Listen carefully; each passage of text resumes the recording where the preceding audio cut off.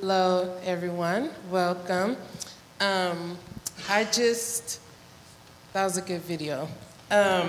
We are doing a panel session today, and up here we have three professionals who work within the mental health field.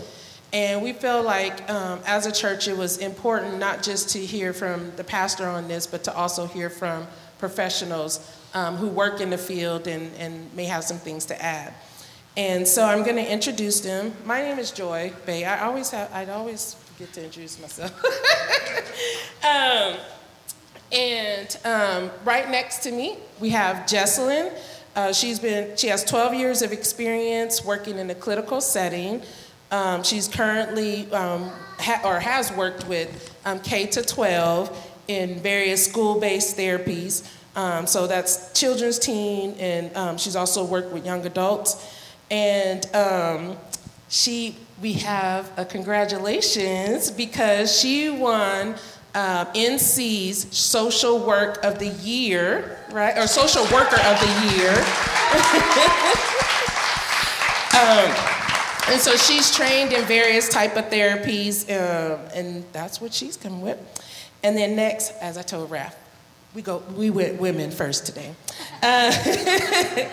And so we have Johanna, who graduated from Oral Roberts.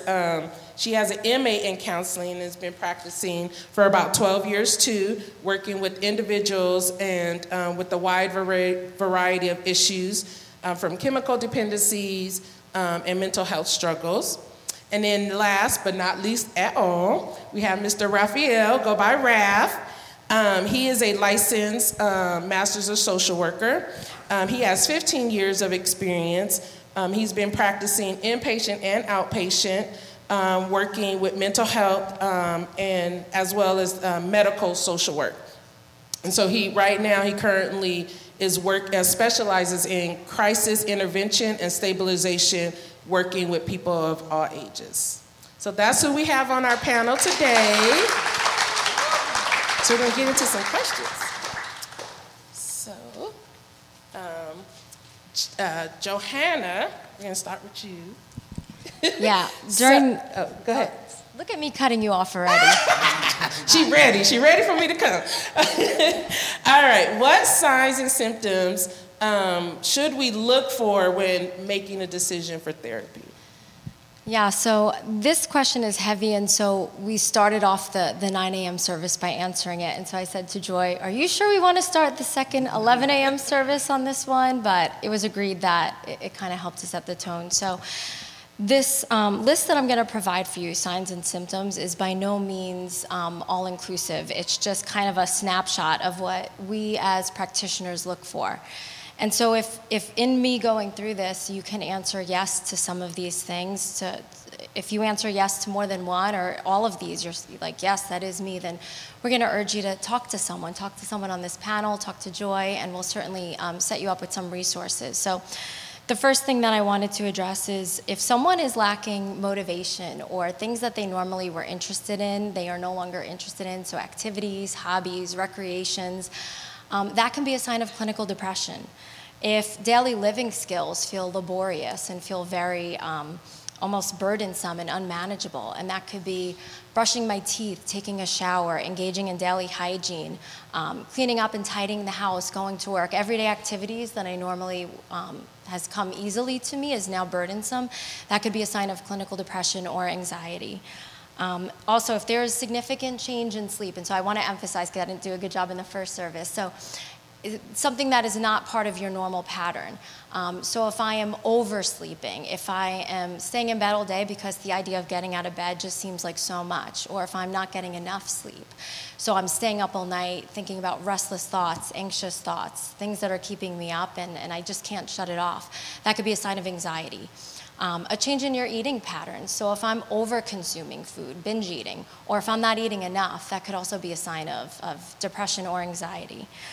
The final two are kind of heavy, and so the first one that I wanted to address is isolation. So oftentimes people will say, I just feel like no one gets it. I don't think anyone understands. No one can understand what we're going through. And so part of us is taking the stigma away from that, because there are a lot of people that feel that way. But something to look for is if normally you would answer a text message or pick up the phone, and that just seems like too much. I don't want to be a burden to others, and I don't want others to feel like I'm a burden.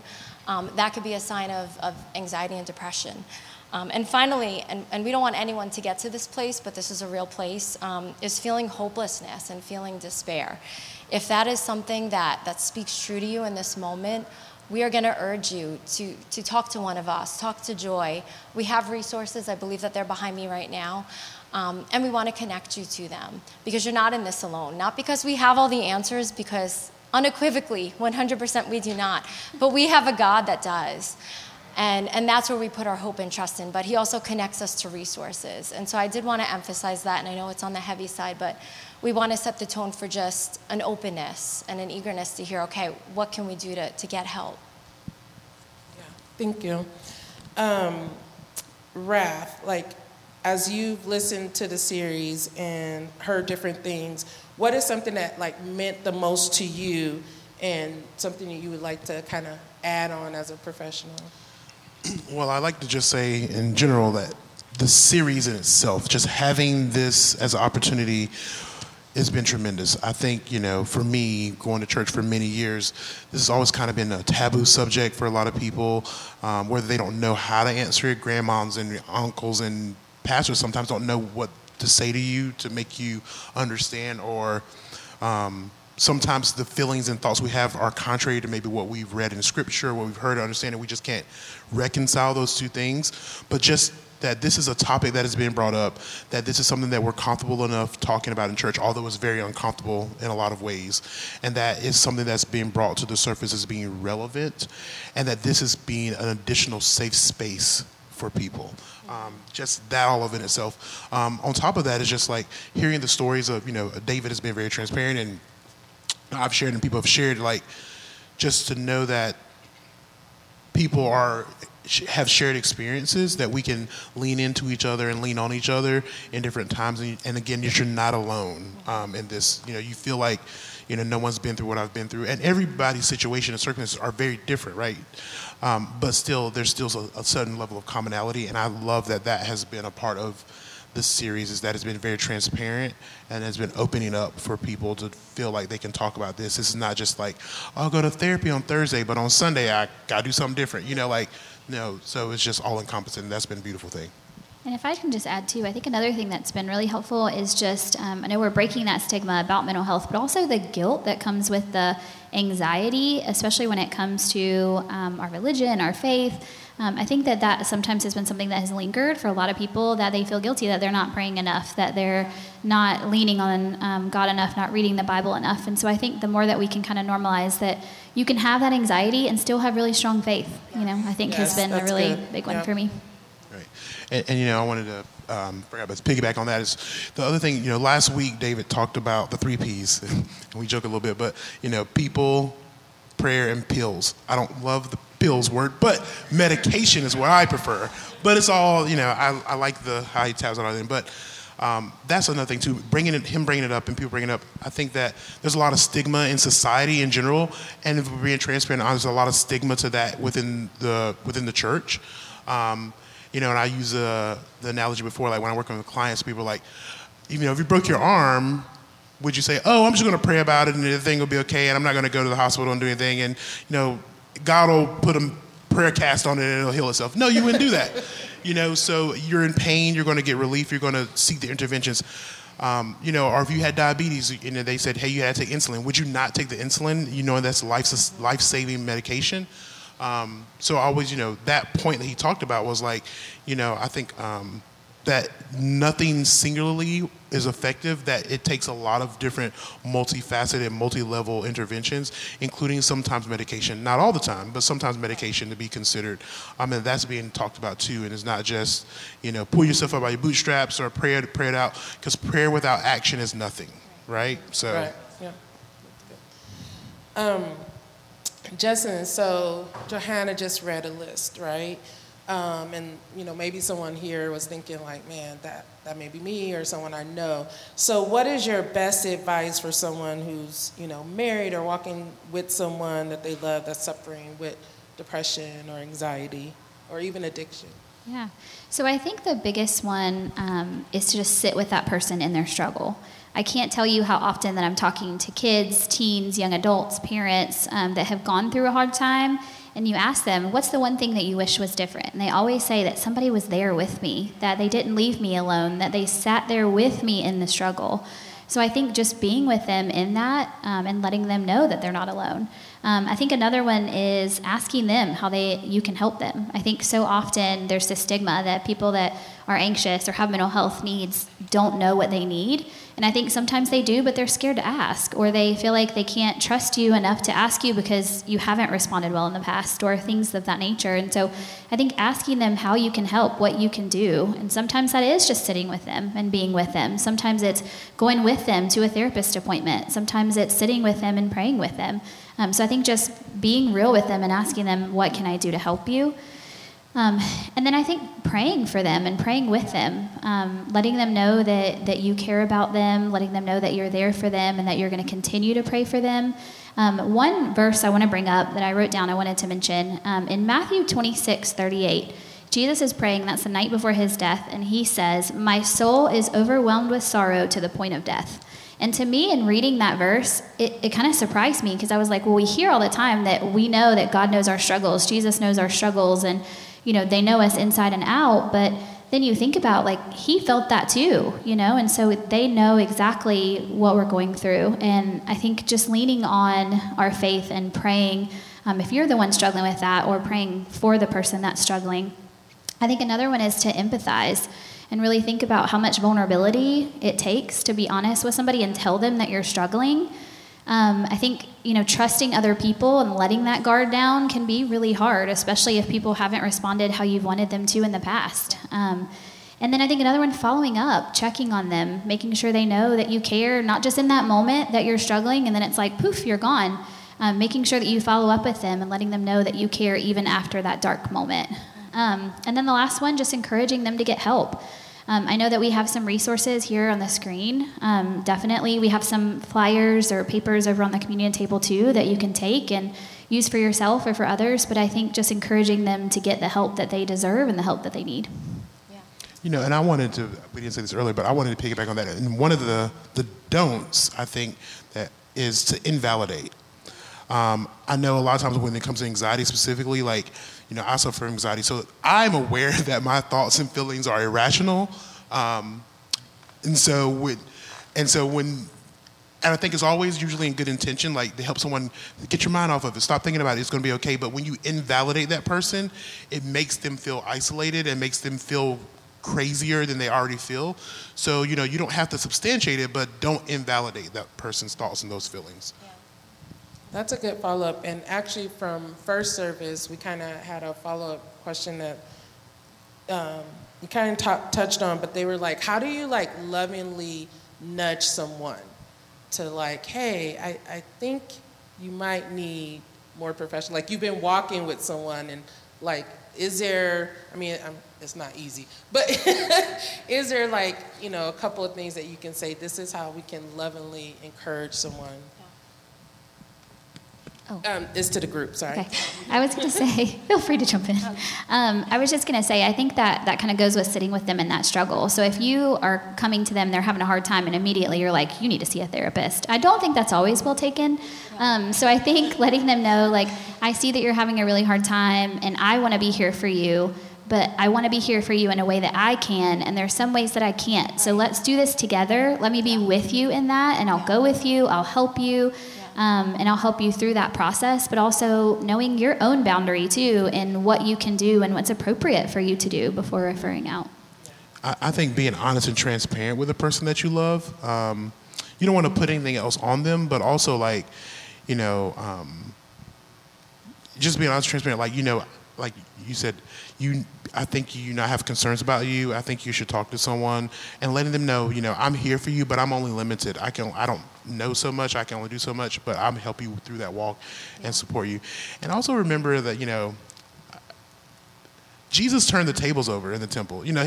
So it's not always kindness, and sometimes it's like, hey, you're not well, and I'm here for you, but you're not well. And like, it can't always be like, oh, sometimes like, stop what you're doing, come over here, let's hug it out, let's cry it out, and let's figure out what our next steps are. So it's not always going to be warm and soft and fuzzy. Sometimes you got to, get in there and be like, hey, and you kind of figure that out with the person that you're working with. Some people respond, to nice softness, and some people are like, hey, you have come to know, on now, like. So. You have to know your audience, because being a New Yorker, it's easy for me to want to be like, all right, let's get it together. and especially with family and friends, and you have to be able to say, will this person understand when I say that? Or do I need to have a softer approach to be able to say the love, the kindness, and the grace? Because, like I said, knowing your audience is... There's that back and forth. And I think they'll know, too, like what your intention is and where you're coming from. That's where that empathy is so important, trying to kind of think about, okay, if this was me, how would I want somebody to approach this with me, too, could be helpful. But just them knowing your intention and why, and because I care about you, because I love you, because I'm here with you in this journey, I think can make a difference, too. So, Johanna, what would you tell someone who's like, okay, they're thinking like, I think I'm maybe on a fence about, getting help. Like what, even maybe talk about some of the misinformation that's out there. Yeah. So getting help is not easy. We've talked a lot about the stigma associated with it. But I think there's also something about fear. Fear cripples us. Fear keeps us captive. And so when there's the fear of the unknown, there's also fear of change, is the therapist going to bring out some things and cause me to feel uncomfortable or challenge my negative cycles and patterns that have held me in this place for years and years? And so we know that Christ came to set the captives free, right? And so part of it is being able to bravely embrace that, as uncomfortable as it might be. The other fear that I like to ask, is it fear of disappointment? So fear that if I actually go to the therapy session and the therapist just isn't the right fit for me, then, oh man, that's it, I'm done. And so like we had said earlier, right, if you go to one practitioner, let's say a doctor, and it's just not a good appointment, typically you don't write off the whole medical industry. You go and you find someone else. But I think with therapists is I met with one therapist, it wasn't my cup of tea, and so I'm done. That was it. And so I like to challenge that. I like to tell my clients or people in general, ask questions. Ask lots of questions. It's okay to interview the therapist that you're considering. I have had clients come in and say, hey, tell me about your worldview. Tell me about how long you've been in practice. Tell me about all the things except your social. And I'm like, okay, I will answer all those things. And it kind of helps their own anxiety to say, hey, this person is going to collaborate with me. We're going to work on treatment goals. We're going to figure out some of these cycles that need to be broken, and we're going to come up with a list of coping skills. And so there is a lot of misinformation, because oftentimes clients will say, okay, I made the first step. I went in and I saw a counselor, but let's get this done in 6 sessions. And so that also doesn't happen. It's a process, and sometimes it can be a long process, but it's an investment. And so I never kind of want to twist anyone's arms to commit to a process, but there is hope. I went through that long list. Like I said, that was very heavy, but there's hope, and there's this belief that if I can start to apply the coping skills and the pain gets a little bit less, that the depression doesn't completely go away, but it gets more manageable. That my anxiety, I'm not free of it, but guess what? I can manage it and I can engage in my daily life skills. And so that's more or less the answer. Right. Immediate gratification is not a part of the process. Yes, that's good. I think that's something in our society that we are used to. You have a question, Google it. You did it. We're so used to getting everything and when you're in pain, physical pain or otherwise, you want to experience relief as soon as possible. But you have to remember that immediate gratification is not a part of the process. That anything worth having is worth putting the work in. Mm-hmm. So, and then also piggybacking on what you said as well is when you go to a therapist or a psychologist or whoever the providers that you see, I often hear a lot of times with my clients, I didn't like that person, or I didn't, and maybe it's not a good fit for you, but you need to think about why it's not a good fit for you. It's because the person's challenging you? Is it because they're asking you questions? Therapy can be very uncomfortable. if anyone's going into therapy thinking there's going to be warm cookies, and don't think about that. It's going to be talking about things that you're often comfortable talking about with the people that you love the most. It's revealing secrets about your thinking and your habits and things that maybe you have no other outlet for. Things you probably never told anyone else before. Things you never even thought about before. You may get asked a question and you're like, wow, I never even put all that together. So it's meant to be uncomfortable. That's how you grow. We don't grow through comfort. You have to go through the metamorphosis of all of these things and these feelings and thoughts and emotions. So when you go into therapy and you're like, well, I didn't like that person, or they asked me questions that made me uncomfortable, think a little bit retrospectively before you decide to jump ship, because what's going to likely happen is the next therapist you go to, you're not going to like either, because that's what therapy is, right? So just be conscious and cognizant of that. Yeah, that's a good add. So we have a little time left. If you, Ralph, can share with us, talking about the interventions. We're talking about counseling, but just kind of briefly, talking about just other type of interventions and getting help. So we talk about therapy and counseling, but there's also, depending on what's going on with you, there's different levels of intervention. So, we talk about medication. Medication is usually an extender, meaning once you've been physically cleared and once you are engaged in therapy, you may need to talk about medication options. And that's a different intervention. There's also different things. We talk about Western medicine. You talk to most doctors and physicians or people that practice in this part of the world, and sometimes they'll say, "We've done all that we can do." We don't know anything else. But you may want to try. And I say that because the God is the God of the world, right? Everything that we need, He has provided. It's here in nature. We just need to know how to tap into it.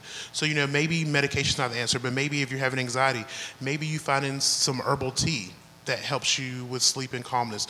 Maybe there's a diet change that you can make. Maybe there's something, that a fruit from Fiji, who knows, but, be conscientious and careful of all these things, right? But also be open to these things. There's so many different interventions and options that we have outside of just medication and outside of talk therapy. But they are out there, but you have to be open to them. You have to ask questions, as Jana said. And you also have to know that the first time you take something or do something, it may not give you the effect that you're looking for, and that doesn't mean that it's not right for you. It may mean that you may need to make an adjustment. Maybe it's the dosage, maybe it's the type of medication, maybe it's whatever it is. So don't immediately go, oh, I tried that and it didn't work, so that doesn't work for me, and just cut it all out. It's a process, remember, and it takes lots of steps. It takes a lot of trial and error, because this is part of life, and life takes a lot of trial and error. And so every intervention is not the best intervention for every person. Yeah. Thank you for touching it. Our last question is for Jesslyn.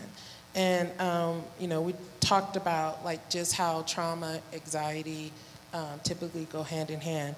And so can you speak a little bit on that, but really getting to the reaching up and the reaching out and how that looks? So I've seen some common themes that are kind of present in anxiety and trauma. A lot of times trauma can come out like anxiety too, right? So when somebody is triggered or something happens that kind of reminds them of those things, they may become really anxious or have what we talked about, that crippling anxiety. So what some of those themes I've seen are this need for control, a lack of trust, struggle with vulnerability, fear of judgment. Those are some different things that are kind of there. And I pick those to talk about because I think it relates so much to our relationship with God too. Because I think sometimes when those are present, it's really hard for us to let go, right? To let that wall down, to really just trust that He's got us, right? And so I think that the thing that I tell a lot of my clients and tell myself in the mirror all the time is that we are never too broken. We are never too hurt for God. He wants us just how we are. He knows all of our flaws, every piece of our life. He is in it and He knows. And so I think the more that we can reach up and reach out and really lean on Him, lean on our faith and pray and dig into the Bible and all of that, but also reaching out to our trusted people that we know are in this walk with us, that are there for us, that again have that good intention, that can truly help us so that we can get that help that we want and that help that we deserve. Thank you so much. Thank you guys for sharing with us. Like we said, there is a resources, a paper of resources on the table. We're going to call it Pastor David. Let's give a hand. Yeah, hold it. Before you go, let me give one finale question, just because I think in talking with so many of you through this series, there's this narrative that once you struggle, you're kind of stuck with that forever. So just with, we've been talking about this for 5 Sundays. You guys deal with these things Monday through, so you have a lot more, 39 years of experience. Is there, do you have, and I'm not telling you to say anything that's not true, but do you see hope? Like, do you see people get better? Is that the exception, or is that normal for you to see people get better in your daily work? Definitely so. I think I think Johanna mentioned it in the first service, like we would not do this if we didn't feel like that there was growth and progress for the people that we work with. But also, I think what we have to do is like learn our new normal. So our life may never be what it was before we had a mental health diagnosis. If it is new, if we have new anxiety or new trauma, it may never be back to where it was before, but that doesn't mean it's not going to be great. It could be even better than it was before. And so I think just kind of learning our new normal and being okay with that, I think that's my thought on that too. Yeah. Absolutely. People do get better. It's not quick. Oftentimes it's not quick. It takes a desire to want to get better, and it's not just a desire yourself, it's a desire your support system, it's a desire of everyone around you to want to do that. It's acknowledgement that it's one day at a time, 1 hour at a time sometimes, and that even when you feel like you're progressing, you're going to have setbacks. The best way I tell people to notice if you're getting better is to ask the people that are around you. Because you may still feel bad, but you may feel less bad today than you did the day before, and they can tell in your behaviors and your actions and your responses and how you're doing. And just, I even pick on David, but, there was a Sunday he came, and I was like, your whole affect is different. Like, he still wasn't feeling well, he told me, but I could tell that there was some improvement in him. So the people around you are your biggest advocates, and they're biggest people to monitor. And also, when you're going to therapy, we also often would like to talk to your collateral, your loved ones and the people around you, because again, they're the ones that are tell us, we see you once a week or however that goes. They're the ones that are going to say, this is what's happening, this is not what's happening, this is what I've noticed, X, Y, Z. So really lean into them as well. I think also just trust the process and give yourself grace to know that, like we talked about, instant gratification is not a thing. I think give yourself time and the space to heal, but also know that it's not going to be instant, and that's okay. I guess that's the pressure that means I should go next, right? No worries. But, I'm going to go back to that verse that was quoted, right? Faith without works is dead. So this is a very action-oriented process. It's not about, I can talk with the therapist all day. We could talk about theories that work, systems that work, which is great, and we want to do that. But you have to put in the work, right, outside of therapy. We'll talk with the collaterals all day. We'll talk with your family members, your loved ones, and say, how are they really doing? But if you're not putting in the steps and the changes that needed to be implemented, then you stay stuck. And so it is really important to engage in those action steps. And we acknowledge that it's hard. It's hard to do those things. It's hard when you're feeling bad. It's hard to wake up sometimes and get dressed if you're depressed. Sometimes it's hard to do the thing that makes you anxious. But you have to at least make the effort and try and do it. And a lot of times you break down those, especially with anxiety, you'll break down some of those cycles, like, anticipatory anxiety. I have a lot of that, like, oh no, what if this, then that, and I go through the process and none of those things that I was worried about even happened. So you won't even get, and so then going through that process then lets me go, okay, so maybe the next time this happens, I don't have what evidence do I have to have these thoughts and feelings, because of the experience that I had last time did not show the outcome that I was expecting. So going through those challenges and working through those things are opportunities for you to grow yourself and defeat some of those thoughts and patterns that you have that are a barrier for you and your happiness. Can we thank our panel this morning? Thank you.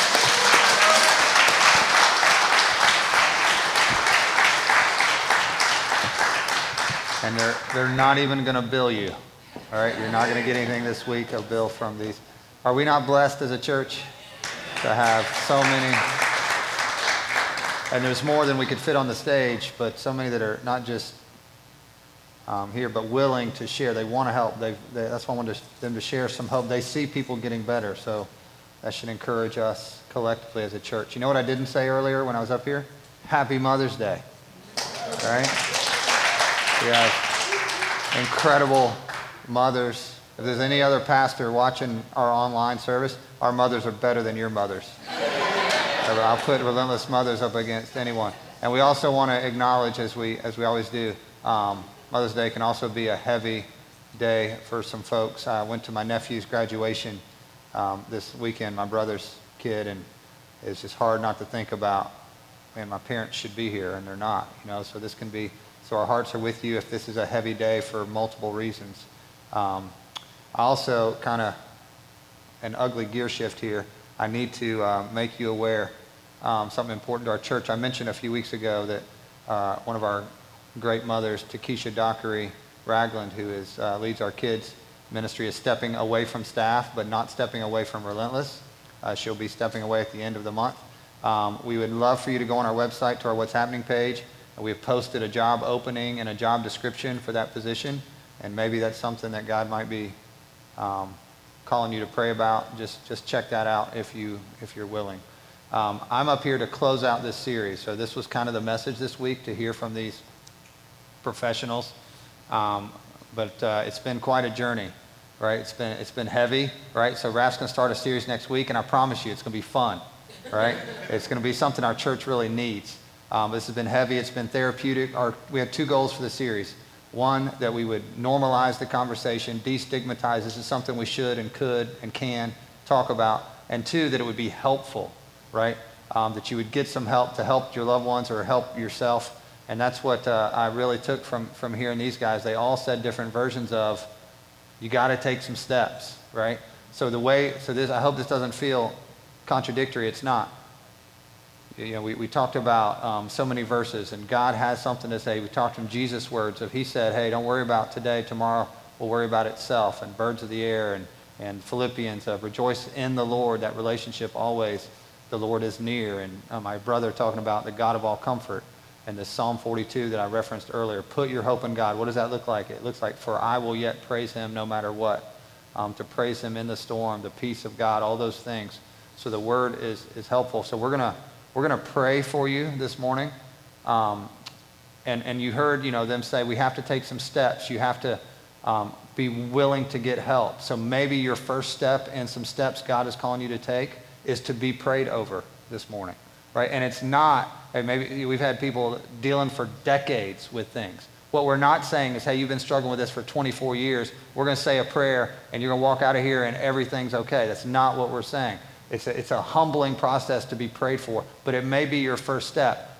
And on top of that, if God, who does free the captives, as was said, if he would like to free somebody in this room from something, is he not able to do that? That's right, yes. Right? He is able to do that. And what did Jesus say?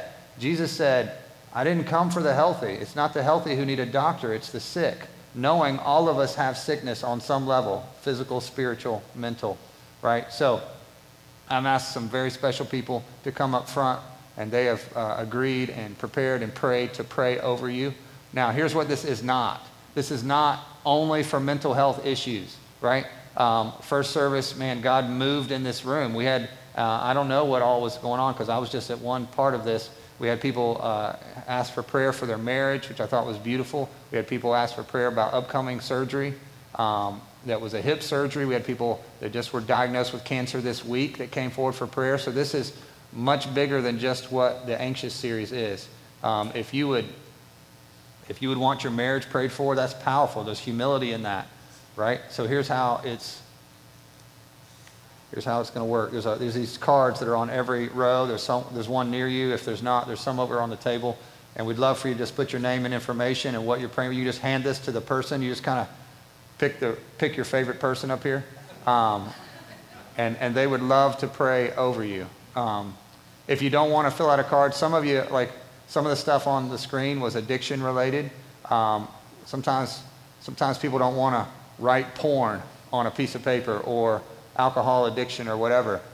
You don't have to write it. You can say it, or you can just say, you can go up to Raph and say, I don't want to talk about it either, Raph.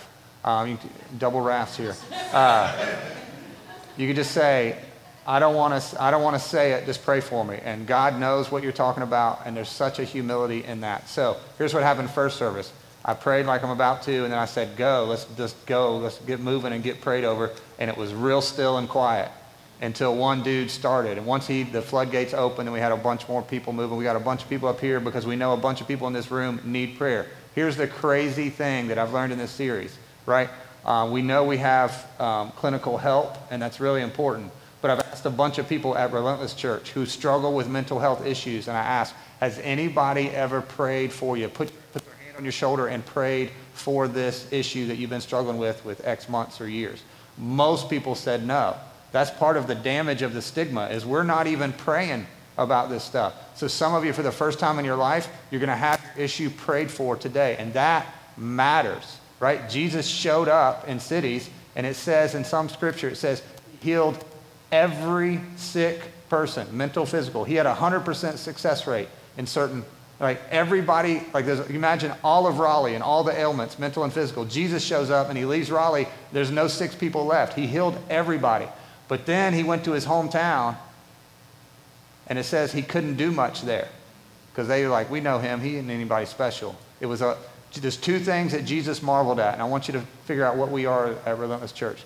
Two groups of people. One, people, wow, like what wowed Jesus, the Son of God. He was wowed at people's lack of faith. When he went to his hometown, they're like, you can't do anything. They were amazed at he was amazed at their lack of faith, right? So if you're not going to come forward and be prayed for, we want you to be praying expectantly for God of the universe. The same God that raised Jesus from the dead is still alive, right? And if he defeated death, then he's not scared of anxiety, depression, marriage issues, addiction. He's not scared of that. He has power that he has given to his church. Jesus was amazed at people at their lack of faith. He's like, man, these people don't believe I can do anything. And then the other way he was amazed at people's faith. He was marveled at the people who lowered their friend through the roof to get them to Jesus, right? We want to be a church where we drop Jesus' jaw. He's like, man, those relentless people, they think I can do anything, right? They think I can remove cancer. They think that I can remove that, like he can, right? We trust his will. We pray in his will. But there's nothing outside of his hand. His arm is not too short. So I'm asking you, humbly ask God, is it for your family? Is it for a loved one? Is it for marriage? Is it for a mental health issue? Would God want you to end this series on this Mother's Day by asking somebody to pray for you? If so, and I say amen, go ahead, somebody be first. If you want to use the card, great. If you don't, you don't have to. But let's get moving. Let's pray each other. We're going to become a praying church, which is how we started this year. We better be praying over each other. There's power in this. This may be the day God's been waiting for to deliver you, right? Father, if you want to move, however you want to move, we don't want to limit you. We don't want to box you in. God, there's nothing that's outside of your reach. God, we know that there's power in the name of Jesus. We sing it. We believe it. God, may the faith in this room be really large today. Help us have big faith that you can handle anything. God, would you humble our hearts? If there's people in this service, they need to come forward and let somebody put a hand on them and pray for them. God, would you give them courage just to get out of their seats?